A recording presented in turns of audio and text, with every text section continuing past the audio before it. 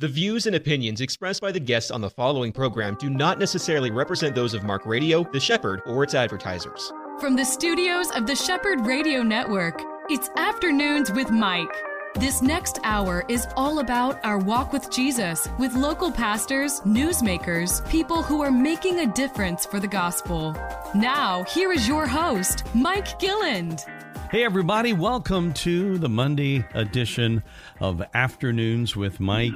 On the line with me today, the first time that I've had a chance to talk to Michael Johnson. He is the president of the Slavic Gospel Association. He's based up near Chicago right now, calling from an area near Rockford. If anybody, I know a lot of our listeners would be from the Midwest, moving down to Orlando or the Villages or in Gainesville. So we all are familiar with that. Of course, that's not too terribly far from where I grew up in Indiana. Welcome, Michael. It's great to have you on the line here today. It's great to be here. Thanks for having me. Now, we're excited to find out all of the work you're doing, especially in this time, because I know that the Slavic Gospel Association is involved in helping equip Jewish Christians and also feeding Ukrainian Jews in Ashkelon, which is obviously under attack real near the Gaza border. And so that's been going on now. October 7 was when all of that happened. So this is a big work that you're doing. We're going to find out all about that coming up in a bit. Let's first of all find out about you, my friend. Tell us how you came to be a part of this organization and maybe how you even came to know the Lord. Well, it's a long story, but as I tell it, I look back in my life, and the one consistent thing in all of this is that God is faithful, and He directs our steps, and He certainly directed my steps to where I am now. So I grew up in Connecticut, and I remember I attended the Congregational Church, the same one that the noted theologian Jonathan Edwards grew up in, and so that was it was a good experience for me. And so I eventually, when I was 19 years old, I got into a car. I drove out to California with some friends of mine and wanted to take a year off from college. So we ended up in Southern California. And that was in 1974. And it was sort of on the tail end of the Jesus movement that was taking place at the time out there. Right. So the only job I could find was working in a gas station just to make enough money to live while I was out there. And there was a guy who was the mechanic there at the gas station. His name was Danny Murphy, and he was long hair. He rode a chopped out Harley Davidson, and I got to know the guy. And he and I were talking one afternoon, and I did notice something different about him. So he asked me, he said, "What are you doing tonight?" I said, "I'm probably going to drink some beer or something." I said, "What are you doing?" He goes, "Yeah," he goes, "My wife and I, we got choir practice." I said, "You do? Why?" He said, "Well, we go to church every Sunday." I said, "You do, really?" And I said, "Why do you do that?" He goes, "Well, we're Christians." And I thought to myself, I was head of a youth group in my church, and I did a lot of Christian activities. And I smiled. I said, "Well, that's great. So am I." And he looked at me and he goes, "No, you're not." So I was taken aback a little bit, but he had a smile on his face. So he said, "Listen, meet me over at the Uncle John's Pancake House in Santa Monica, and I'll buy you breakfast tomorrow." So I said, "Okay." So I went over there, and it was a meeting of the Christian Businessmen's Committee, and it's an organization that was set up many years ago to minister to Christian businessmen, and they do Bible studies on a regular basis in different cities. And so the guy there that was teaching, his name was Tom Brewer, and he's an expository preacher, and he was going through the book of 1 Corinthians, and I'd never heard Bible teaching like that before. Oh, and the Lord great. really touched my heart and kept drawing me back to that Bible study, and I'd ride my motorcycle over and meet him, and so within a couple of months, I came to faith in Christ. Isn't that so? He was right. I mean, the guy, that was pretty bold, wasn't it? That he looked at you and said, "No, you're not." Yeah, no, you're not. I'll never forget that. That's awesome. Yeah, that was a defining moment in my life when I was 19. Yeah. So, and so you were just taking a year off, just out there working around, and I would imagine part of the party scene of California, Southern California at that point? Yeah, kind of. Yeah, kind of. But really, my focus after that was I got focused on my newfound faith, and so we found a church in the Pacific Palisades, and at the time, many of your listeners may know who Hal Lindsey is. He wrote a book called The Late Great Planet Earth. Oh yeah, and he had started a Bible Institute out there called the Jesus Christ Light and Powerhouse, and there were a number of guys that were there from Dallas Seminary that would teach, and it was really set up in recognition of the fact that there were a lot of young people at the time who had come to faith in the Jesus movement, but who needed Bible training. Mm-hmm. So I enrolled in the school, and I spent 2 years there, and got a good foundation under me in terms of my faith and the basic doctrines of the scriptures, and it was a great experience. And so Hal Lindsey baptized me in a swimming pool in Malibu, and it was kind of interesting. Wow! And so that's a great story. So from there, I finished my undergraduate work out there. And I was trying to figure out what to do with my life, so I eventually got in the business world. And I met my wife, my now wife, who was she worked for an advertising agency, and she produced television commercials. And I got interested in that business. So we got married, and we ended up moving back to New York City, where I was an advertising executive in New York City for 10 years. And I worked on a lot of consumer products, Tide detergent, Tylenol pain medication, and it was really fun, creative business, and I really enjoyed it. So we ended up living in Brooklyn, Bay Ridge, Brooklyn. We attended the EV Free Church out there. Mm-hmm. Took a short-term missions trip to Albania as a result of a missions leader that had come and spoken in our church. And God began to, and this was back in the, I guess, early 90s, and God began to open my eyes to what he was doing in the post-communist world. I'm not quite sure why. And so a few years later, the individual that orchestrated that short-term missions trip had become the president of this ministry. And I was thinking at the time and praying about, what does an advertising executive have to do with ministry? How does that skill set work?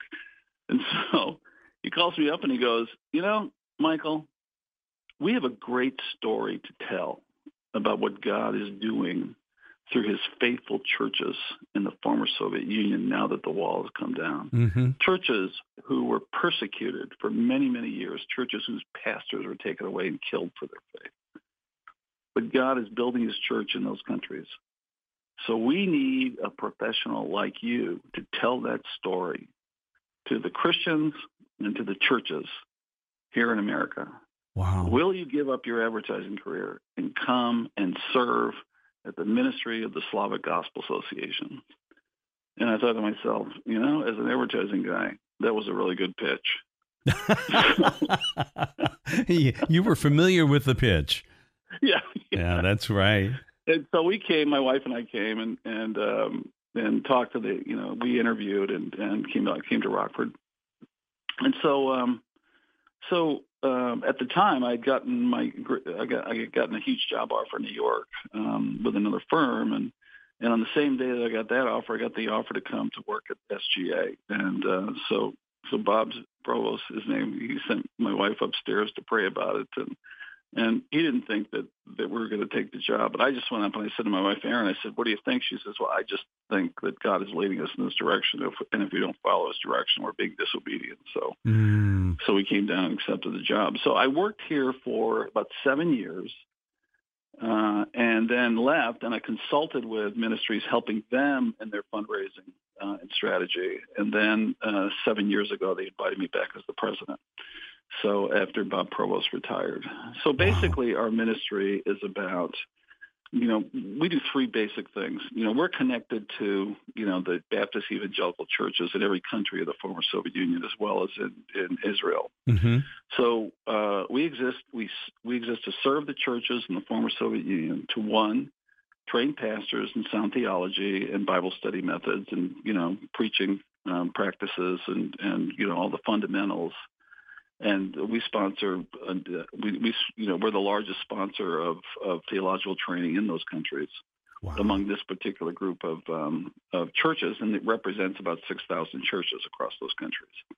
And second of all, we sponsor national church-funding missionaries, send them out into previously unreached towns and villages to preach the gospel, to plant new churches, and then we equip them with resources to meet both physical and spiritual needs of the people in their cities, towns, and villages, so that more people might hear, more people might respond, more people would come to faith in Christ and be discipled in strong Bible churches. So we equip them for orphan ministry. We sponsor children's summer camps. So last year, I think we sponsored 65,000 children to attend Christian summer camps. We have a program called Emmanuel's Child, which is a Christmas outreach, and we equip churches to help attract people to their Christmas celebrations. But we're heavily involved in humanitarian aid and compassion ministries. Mm-hmm. So when the war started in Ukraine, we partnered with the Baptist Union churches in Ukraine. At that time, they had about 2,600 churches. Now they're down to about 2,300 because they've lost a number of churches in the war situation. Yeah. And so we, along with them, we funnel all the material resources and humanitarian aid through the churches. And so at one time, we were the largest provider of humanitarian aid in all of Ukraine because of the distribution channels that we have through the churches. And everybody that receives food in their time of distress hear a clear presentation of the gospel. So as a result of that, we're seeing significant growth in the churches throughout Ukraine in the midst of the war as this war continues on. So God is really doing huge work through his churches in that country. So basically, we're an equipping ministry. We don't send missionaries over there. We equip the nationals to do that. So we have administrative offices in Minsk, Belarus, Moscow, and Kiev. Mm-hmm. So we can get the resources out across all those nations. And then we get wonderful reports back of people whose lives have been impacted by the work of those churches. And my favorite verse, John 4:37-38, Jesus said, "For in this the saying is true, one sows and another reaps. I sent you to reap that for which you have not labored. Others have labored, and you have entered into their labor." So we have the wonderful opportunity as a ministry, as well as allowing our donors and supporters to enter into the labor of these wonderful churches as Christ builds his churches throughout those nations.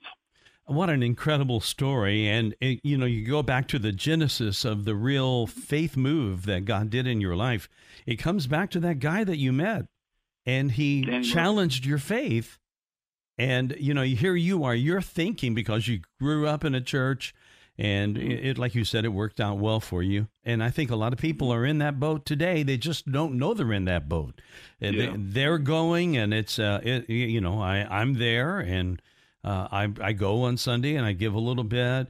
That's a huge difference than in that and what happened to you in your life when suddenly you are taken by the gospel. You're taken, like you said, you were wrapped up in your newfound faith. And that is such an inspiring story because none of us can see the end from the beginning. And the beginning for you was a guy who's challenging you, and you just took him up and going to a breakfast meeting.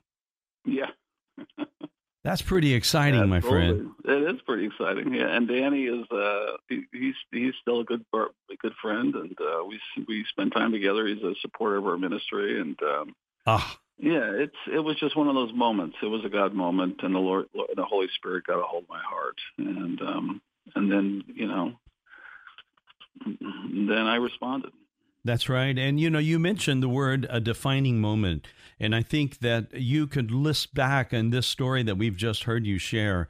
There are several of those defining moments. One of them that I caught, and I loved that you shared it, was when you were making that decision to leave your advertising career, and you employed the faith of your wife and getting her heart. I think so many people don't talk that over with their spouse the way they should. But boy, I tell you, my own life, I look back, there's no end to the value of my wife's opinion and her heart and her faith. I love the fact that you had that jointly made with her faith. Mm-hmm. Yeah, absolutely. No, she, it was difficult. I mean, we had young kids at the time, and I gave up a highly lucrative job opportunity in New York to do this, but whatever. None of that mattered. I mean, God provided for us, and we were able to put the kids in Christian school, and so it was just one of those things that God was here, and He prepared the place for us, and He had us here for a time, and then He brought us back. And what's interesting is that when I left, the Lord moved me in another direction, and He moved me to another city, and we tried to sell the house. All the other houses around the area were selling, but ours wouldn't sell. And the reason it wouldn't sell is because God foreknew that He was going to bring us back to the ministry. And 13 years later, we came back. Isn't that something? So you had that all along, all through the time that you were gone doing that other work. Yeah. That is so incredible. Michael, it is so nice to hear a faith story like yours. And again, I go back and I'm thinking about the fact that you are doing this work. You've been impacted by ministers who were preaching, although it doesn't sound like you ever carried the role inside of a church. You've always worked alongside, and that role of being a marketplace minister has worked out just fantastic for you, hasn't it? Yeah. Mm-hmm. Yeah, it has, and it really has given me a great skill set to advance our ministry and our work, because you see the biggest complaints that people have about ministries that they support are two things. One is you didn't thank me, and two, you didn't tell me what you did with my gift. Okay, so people like to be acknowledged. So we have a really good system of thanking and acknowledging people, and whenever we thank somebody, we meet for prayer every morning. So we pray through the requests that come through our supporters. But then when they say that they don't, you didn't tell me what you did with my gift, they're not telling you that you didn't tell me what you did with the $100 I sent you. They want to know about the lives that are being changed for eternity. Right. As a result of their faithful prayer support and financial support for your ministries.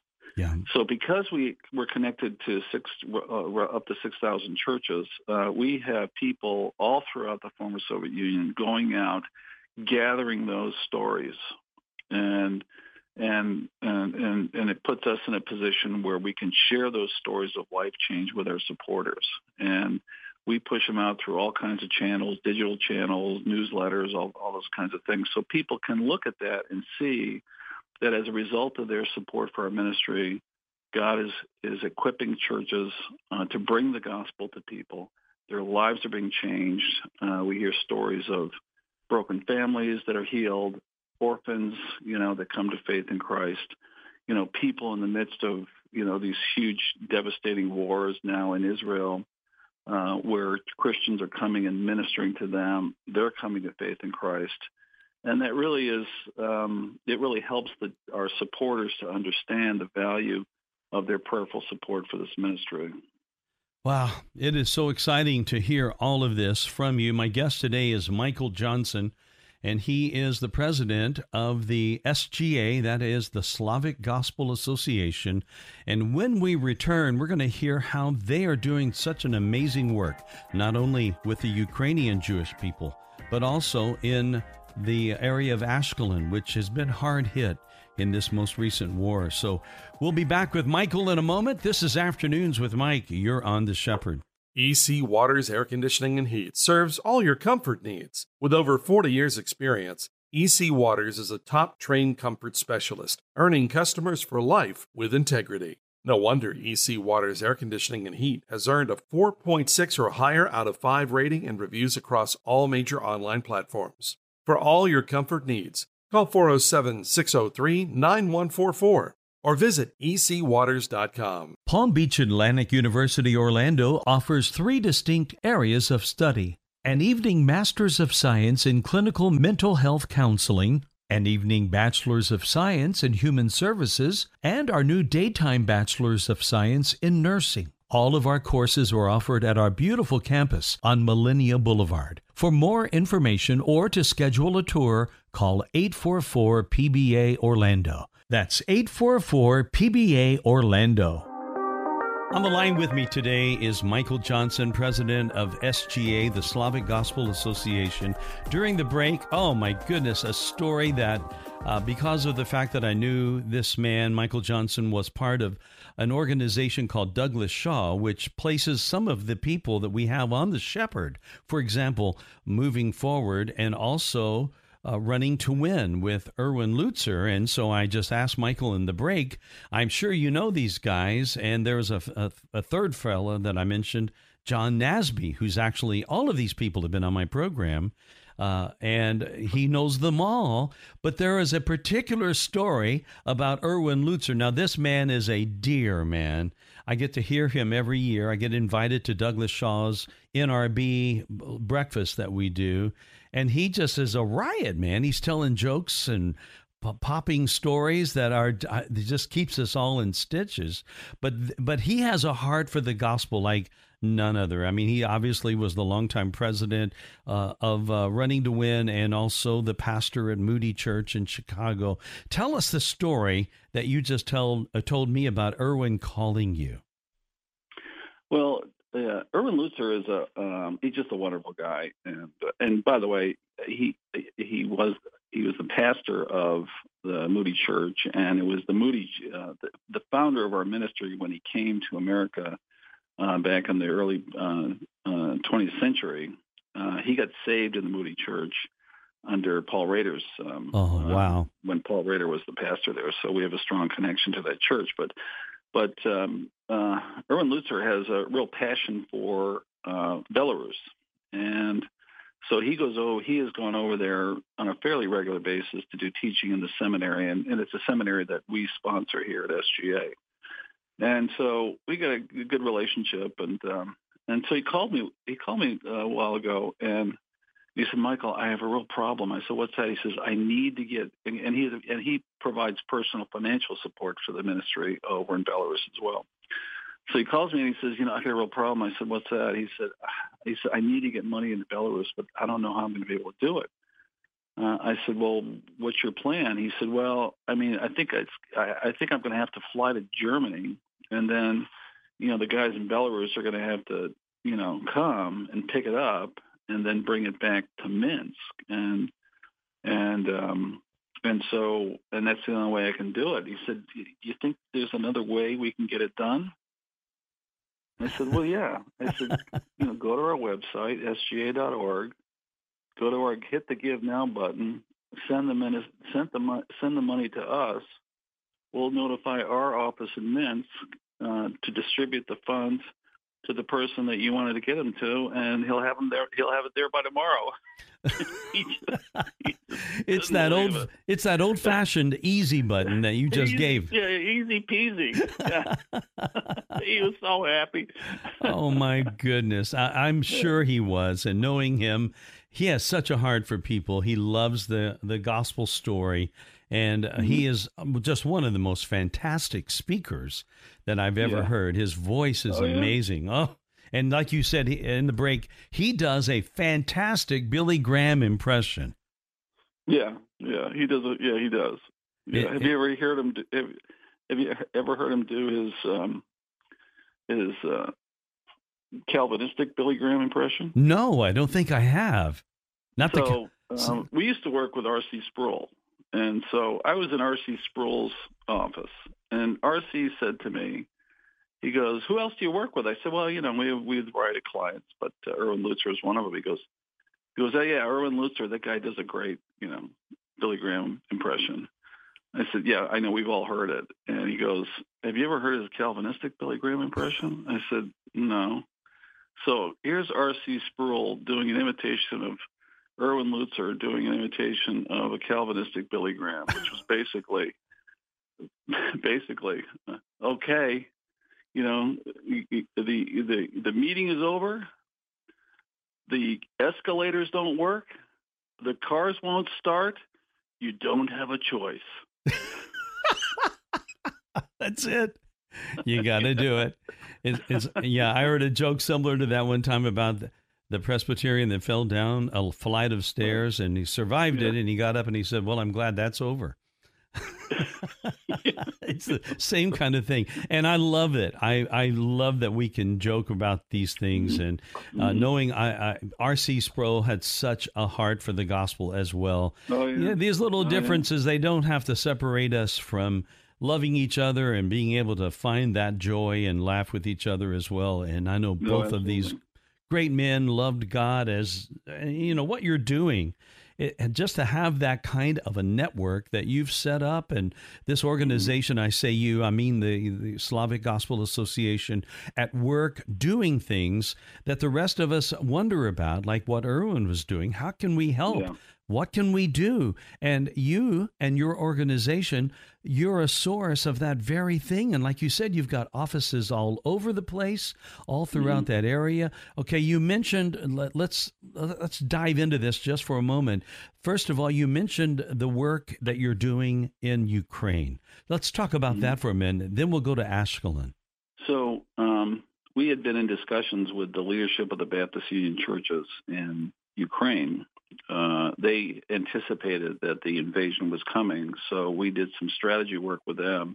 So in the event that the Russians did invade, they had a plan that they could then implement that would result in ministering to people who they knew would be internally and externally displaced as a result of the conflicts.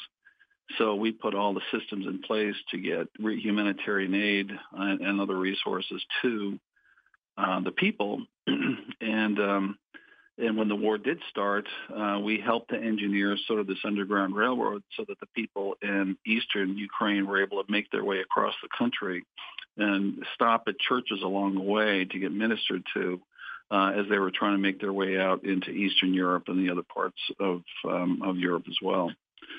So with regard to Israel, I was in Israel the day that the war started between Russia and Ukraine. And by that time, there were a number of refugees, Ukrainian Jews, making their way into Israel. And that only continued to grow as they were fleeing the war. So the Slavic churches in Israel that we're connected to, and again, we fund a theological training ministry through the Israel College of the Bible, which is part of the ministry called One for Israel, through our Bible teacher, Dr. Oleg Karakti. And so I was traveling with the Russian church planters that we sponsor in Israel, and they would meet people, at the airports as they were coming into the country, helping to find jobs, helping to find places to live, and so on and so forth. So a majority of those people ended up in the southern part of Israel, in the Ashkelon area. So fast forward, when the war started in October, Ashkelon was ground zero. And there were missiles and drones and all kinds of things. And these folks found themselves in a situation where they were fleeing Ukraine because of the war there. Now they found themselves in the middle of another conflict in Israel. And so it was really difficult. And many of those people hadn't found jobs yet. They hadn't gotten fully settled into Israel. They didn't have any way to, they had access to funds or money or whatever. And the stores were all closed down. And so the churches in Ashkelon, the Slavic evangelical churches in Ashkelon, they knew where these people were. So they were able to connect with them. And they would just simply, they put food packets together, and they would just go out and knock on their doors. And these people were, had spent their days between, hunkering down in their apartments and then hunkering down in the bomb shelters.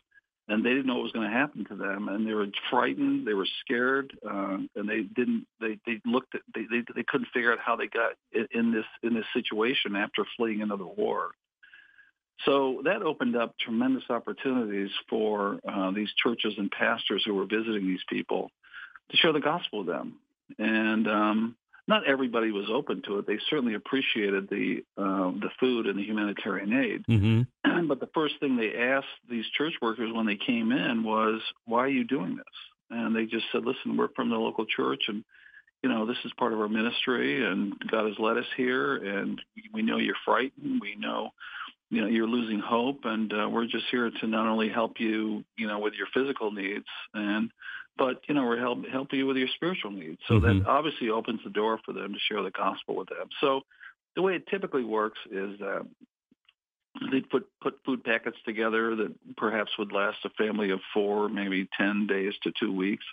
And they would come back and visit them again and give them some more food if needed, and so on and so forth. And a lot of great relationships have been developed as a result of this. And some of these people, they ask for Bibles, and some of these people have asked for ongoing Bible study activities as well. So it's a great way to connect with people, to meet their needs, show them the love of Christ on an ongoing basis, and then invite them to the church. So they're starting to see an uptick in people coming to their churches in that area as well. Now, these people that are there, I mean, what a shock that had to be. They're escaping, like you said, Ukraine because of the war with Russia, only then to get to Ashkelon and basically be bombarded there from the Hamas organization. So this is a very concerning time. It's still going on. It's not as safe to travel right now, apparently, certainly in that area. But a lot of people are even hesitant, and there are plans that I know that I've heard friends who were planning on going. How is that from your standpoint? How is travel at all to Israel right now? Is any area right now? Is it happening in any area? I think so. I mean, I was thinking about going over there. But Oleg, the main coordinator of our work over there, suggested that I don't do it because obviously, the most of the fighting is taking place in Gaza, but only about 20% of the Israeli military is in Gaza. The rest of them are up in the north in anticipation of what might happen with Hezbollah.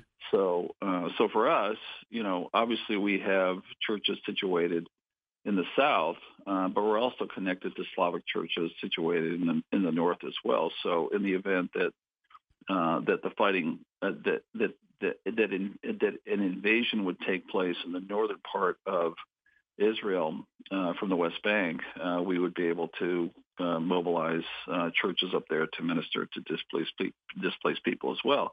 Because I mean, these guys are really brave. I mean, in Ashkelon, I mean, between the missiles and the drones, then Hamas had snipers up on the top of the buildings, in the apartment buildings, shooting people in the streets.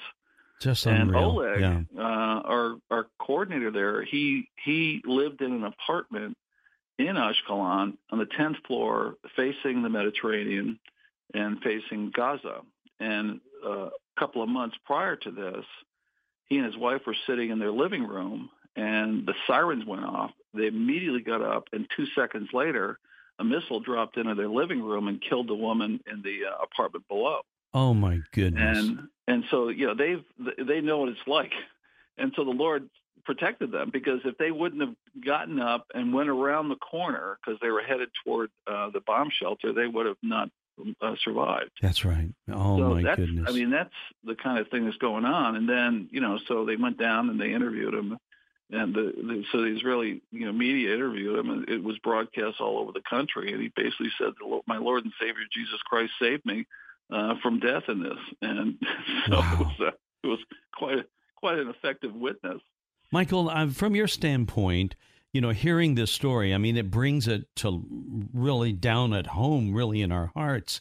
Here's a believer, a Christian living there in Ashkelon, and do you feel that people here in the U.S., do they have as complete a picture as to just exactly what believers are going through in that part of the world? Do you think they have a clue? I don't think so. Yeah, I mean, for us, it's difficult. I mean, one example of this, we serve churches. Okay, that's our passion. That's what we do. And the Lord we have a huge harvest field throughout the former Soviet Union. And so while this has been going on in Ukraine, we're also equipping churches in Russia that are ministering to Ukrainians who have left Ukraine and moving either into or through Russia. So we try to remain as politically neutral as possible in this because, this is all about building the church. So, for us, there's conflicts. There's a lot of, politics, and when we say we're working in Russia, we get attacked a lot online and so on and so forth. I bet you do, yeah. But our goal is to, minister to these people who find themselves in situations that are basically hopeless. They don't know what's going to happen to them. Yeah. And that's where the churches, we equip the churches to meet their needs, both physically as well as spiritually. And again, we see a lot of fruit as a result of this. So, we're equipping churches in Belarus, we're equipping churches in Russia and Kazakhstan and Moldova, Georgia, and all those surrounding countries, because the refugees have spread out all throughout those regions, as well as the work that we're doing in Eastern Europe. And so right now, we are funding theological training to Ukrainian refugees in Poland and the Czech Republic, who are ministering to the millions of Ukrainians that have crossed the borders and settled in those countries. Yeah. So, God is using this to expand his work. And I want to tell you something, Ukraine is the buckle of the Bible Belt. And, and these people are really strong believers. And Eastern Europe is a very spiritually dark place. And these people are now lights in the middle of a very dark spiritual atmosphere in those countries. So God is really working in all of this. Just like in the Bible, where persecution happened in Jerusalem and it spread out from there, and these gospel stories went out with them. And that's exactly what God is doing right now. He's using all of the war and all of the efforts from people like you. They're equipping these people who are displaced, and now they're finding a new home, not a geographic one, but a place of the heart and faith in Jesus. What a wonderful work you're doing, Michael. Give us the website for SGA, if you will, Slavic Gospel Association. That's sga.org, sga.org. And, so you can, if you're interested in supporting our work in Israel, there's a place where you can do that on our website. All right. That it would be great at this time of year for people to visit that. Simple as it is, sga.org. And then you can hit, like you said, with your story, you can hit the Donate Now button, and there you go. And the work is going to be done. Michael, thank you for being with us. Thank you so much for having me. I appreciate it. Love to have you back on sometime. It's a fascinating story of God's delivering a person from one direction, moving him in another, and look what he's doing now. That's just tremendous. I'll be back in a moment. This is Afternoons with Mike. Pastors and financial leaders, do you need expert accounting or tax help? Do you have payroll or 1099 questions? Do you need a ministry expert to help you acquire real estate for your next project? If the answer is yes, yes, and yes, visit petraworldwide.org. Petra Worldwide has been strengthening ministries to transform humanity since 2007. Visit petraworldwide.org or call 855-481-9095. Here we are for segment 3, and my guest in the studio is Briana Burdette. You're part of this fantastic place in Winter Park called Allegro. Now, I've got to say, as a former band musician in school, I played sax before I got on the guitar, which became my life. So I saw the word Allegro all the time in music. And that's the name of the senior center that you work in. How long have you been doing this? So I actually have been up with Allegro for the entirety of the community. So I started about 6 years ago when it was under construction, and we had a visitor center, which was essentially a trailer in the parking lot that we worked from, and watch it grow and become what it is today. But I love that you picked up on that Allegro terminology, because it is a musical term and it means lively. Yes. And that's what we want in our community, is a lively, inspired type of option. Play it with Allegro.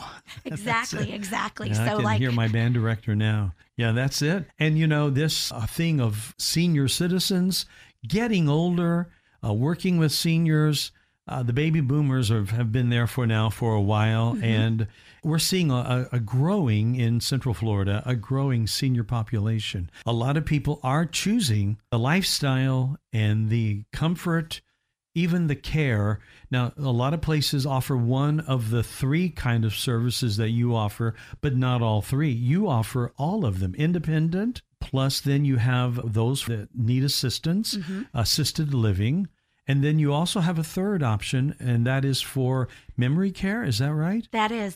So it's still assisted living, but it's a secured small assisted living. So great for those that have Alzheimer's or dementia and need that type of supportive environment. Because that is an around-the-clock kind of care thing for those, right? 100%. Right. So you're able to do all of that. Tell us a little bit about this piece of property. Where is it?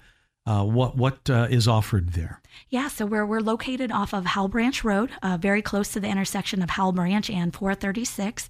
We're called Allegro, and we offer independent living, assisted living, and memory care, and it's all under one roof, which is a beautiful option, I believe, just because it allows our residents in independent living and assisted living to enjoy the same community and the same amenities. And so somebody that comes in and starts in the independent portion can naturally transition when they're ready, but they're not going to be sacrificing anything because they need a little bit of help. They still have access to the pool. They still have access to the beautiful activities, to their friends in independent living. They're not going to sacrifice it just because they're going to move to a different area within the community, which is essentially just a different hallway. Now, you've been there long enough where you've probably seen that kind of transition, right? Yes, very much so, very much so. I always believe in coming in as independent as you can to truly get the value, I think, out of the community and all the programming that we offer. But yes, it's wonderful that we're able to keep our residents, and they'll make that transition to the assisted living and then sometimes even to the memory care neighborhood once it's more appropriate for them. Talk a little bit about the process of getting in as a resident. How does that happen? So a lot of times I'll meet with the resident or their family and give them a tour of the community and really try to paint a picture for them of what their life would be like if they chose our community. Really paint that picture. This is where you're going to come down for breakfast, all of that kind of stuff. This is where you'll come if you want to read a book in the library. So I think that is one of the things that is very important, is to go on tours. It takes a lot of time and energy, but it's very important to get eyes on the community that you're going to be looking at. Pictures can sometimes be deceiving. So going in and it's almost like when you go to go pick a college, you want to go visit it, feel which one feels like home to you. And I think that is hugely important. So come in, start the tour process. And then if we're talking about independent living, there's not going to be a huge medical type of need as far as background, that kind of thing. What kind of official work does one, if they do have medical problems, what do they have to go through? So there's an assessment process when somebody is moving into any assisted living in the state of Florida. There's a medical form that their doctor actually has to complete telling the assisted living what they think they should be doing. So they'll look at their activities of daily living, so things like toileting and dressing and grooming and ambulation, and let them know, are they completely independent? Do they need supervision, or do they need assistance? So then what happens is the prospective resident comes and actually meets with the nurse of the community and has that's where it's important to have that open and honest communication, because this is where we're truly fine-tuning the care plan. Okay, your doctor feels like we should be helping you with some showering. So what days of the week do we want to schedule that on? Do you prefer mornings or evenings? And hugely important is just that open and honest communication. We want our residents to be as independent as they can for themselves. We're just there to meet them where they have those needs. Now, what about food? Because, hey, I'm a lover of food. What happens there? Because I know you've got, again, all three of these groups, and they're important groups, so you take care of them. We do. And no matter where you go, again, in the state of Florida, meals are required to be provided. So 3 meals a day, breakfast, lunch, and dinner. And we have snacks available between times. Now, independent living is set up a little bit differently. Those residents are afforded a full kitchen within their apartments, but a lot of times they don't want to do as much cooking, so we include about an average of 2 meals a day within the rates.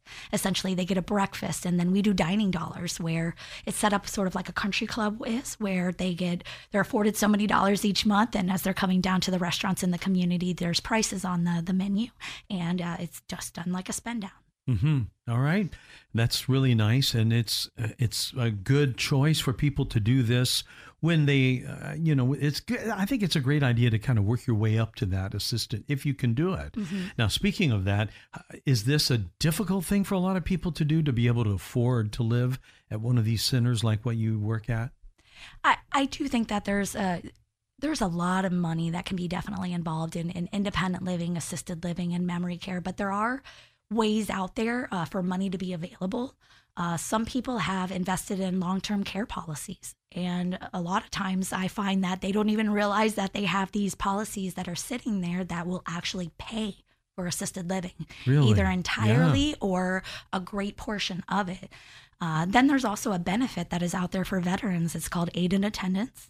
And it bothers me so much that not every veteran out there knows about this benefit, but there is an application process, and you do have to qualify for this benefit. But there is money available for veterans and their spouses or surviving spouses that can help pay for the costs of assisted living and memory care. What's the usual time that a person needs to have, let's say, a window from the time they start investigating Allegro and they actually move in? What is that span of time like? Oh man, that varies quite a bit. I have some that come in and they really just love it, and they've been in community types of settings in their past, and so I think it's a little bit easier for them, and they come in, love it, and they want to move in right away.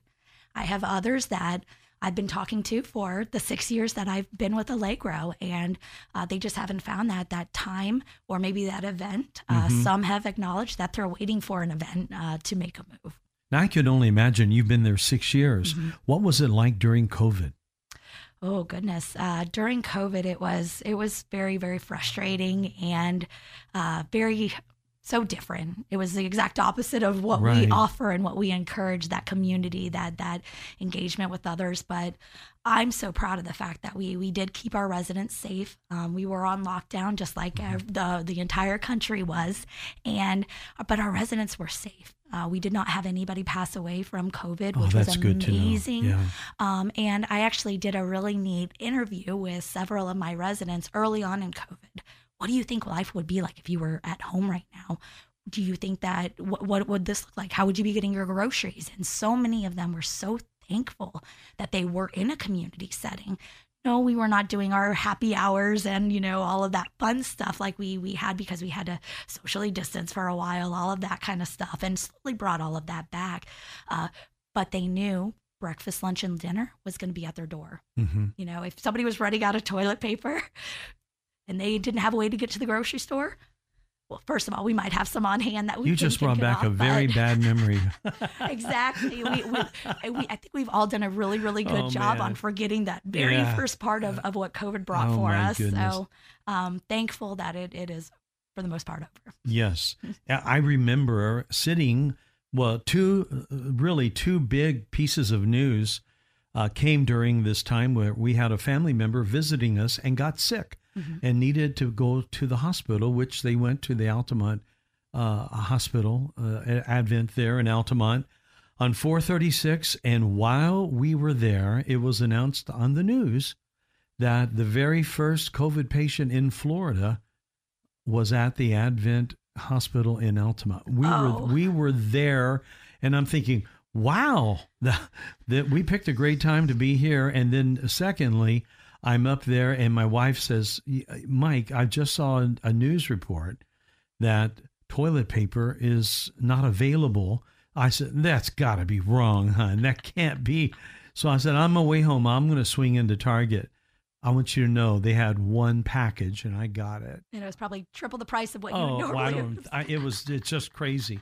And that whole time frame, I pray we never get back to that again. Yeah. Like I said, I think we're doing a really good job of almost like blocking out that portion of our memory. Remove the memory, Lord, please. What do you like most about what you get to do at Allegro? What I like most is, so I'm that initial person that somebody meets with when they're considering senior living. Mm-hmm. And it's such a hard process. But what I love most is when we're sitting back, after they've already moved in and it's a couple years down the road. I have a wonderful, wonderful story that I remember so fondly. It was a family that was just a very difficult move in, just so emotional, leaving the house, all of that. But then mom's walking in our fashion show for the Mother's Day. And, I look at her daughter and she's sitting next to me and I go, so a couple of years ago, you thought we'd be sitting here right now? And she started crying because she's like, it was so emotional for her seeing what her parents were going through. And so that good side of quality of life, that is what I enjoy with what I do. I think anytime you're helping other people, there's a special kind of endorphin that is released in our own hearts. And that's what you're experiencing. Give us the details on how people can find out about Allegro. Yeah, so if anybody is interested in Allegro, they can find us online or they can give me a call. My phone number at the community, it's 407-622-2648. But we're also located at allegroliving.com. You'll find we do have several properties, but we're located in Winter Park off of Hell Branch Road. All right. And this has been Briana that's been with us here today.